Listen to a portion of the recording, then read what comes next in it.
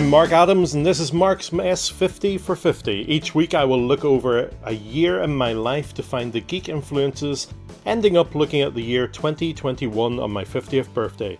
This week it's 1989! 1989 was a year that mapped out the rest of my life with two decisions. At the start of the year, I was at Armagh Tech in the middle of the first of 2 years on a business course. The careers advisor had looked at my qualification and told me that I should do business as it seemed to suit my skills. After failing the first year quite spectacularly, as one of the teachers screamed at me for being stupid, the same careers advisor told me that I shouldn't have done business. I was obviously more suited for engineering. So there began my 4 years of learning mechanical engineering in 3 different technical colleges in Northern Ireland. But that wasn't the life-changing decision. There were changes throughout the world, with the singing revolution building up in Eastern European countries. The Soviets tried to moderate, but their take on moderation was not even moderately acceptable. The pressure kept building up until a fake news report in Berlin on the 9th of November told the population that the Berlin Wall, the symbol of the Iron Curtain between Eastern and Western Europe, had fallen. It hadn't, but the people who came out to see the wall come down decided to bring the wall down themselves. This became the first domino in the toppling of the Soviet Union.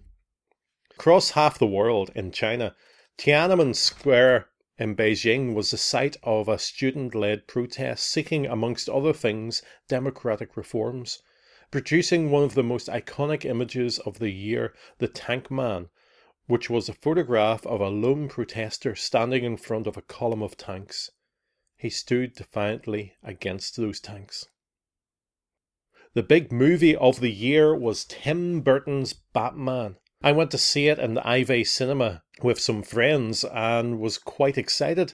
It was very cinematic in that Tim Burton way, and this was the second movie I'd seen of his following Beetlejuice.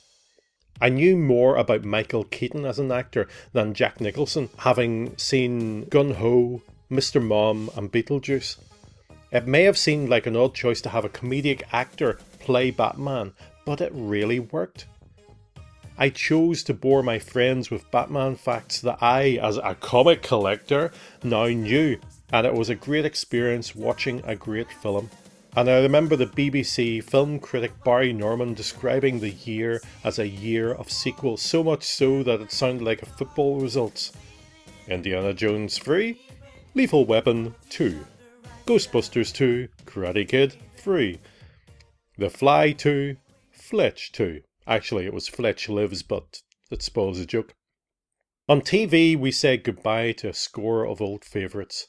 The Blackadder series came to an end with Blackadder Goes Forth and its final episode called Goodbye. It dealt with the hardship and horror of World War I trench warfare so well that history teachers around the country still show that final episode of a sitcom to emphasise the horrors of war, despite what some government ministers say. Doctor Who had been on the chopping board for many years. It was cancelled. While I initially didn't care for the Bonnie Langford years, by the time Ace came along into the show it had gotten a lot better, partly due to Ace, played by Sophie Aldred, being a different type of companion, less screamy, more blowy up, and Sylvester McCoy brought a darker edge to everyone's favourite Time Lord. While he would be missed, American special effects would come along the next year to help us with this passing. My comic collecting was going well. That year I managed to snag all the main comics in the Acts of Vengeance storyline. Atlantis Attacks meant I could read some more backup stories about what the character was like, and I was excited by Jubilee appearing, as I had her in 2 appearances. In the UK, 2000 AD started a series called The Dead Man, which many weeks later would give the greatest payoff of any story I have ever read in comics. Crisis, a sister comic to 2000 AD, albeit an older sister, started a series called Troubled Souls, a debut story from the Northern Irish writer Gareth Ennis about a young man caught up in the troubles in Belfast. This was the first time I read a comic without superheroes or science fiction, and it was set down the road about people like me. That summer I went to a week-long youth event at my church's denomination called Youth Reach. It was filled with teaching, fun activities and music. But for me it was about meeting people my own age who had similar likes and beliefs, and above all, who accepted me. It helped me grow in my Christian faith, but also helped me grow in my confidence as me. These people didn't know me, but they wanted to hang out with me. People who I would meet year after year and form close friendships with.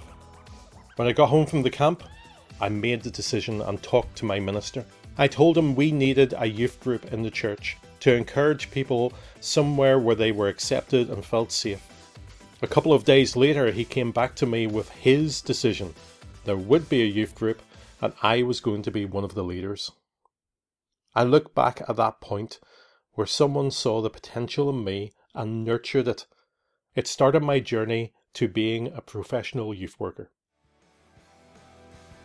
If you would like to contact me, you can by email at mymarksmess@gmail.com, on Twitter at marksmesspodcast without the T, on Facebook at Marksmess Podcasts, and thank you to Josh Woodward of joshwoodward.com for the title music.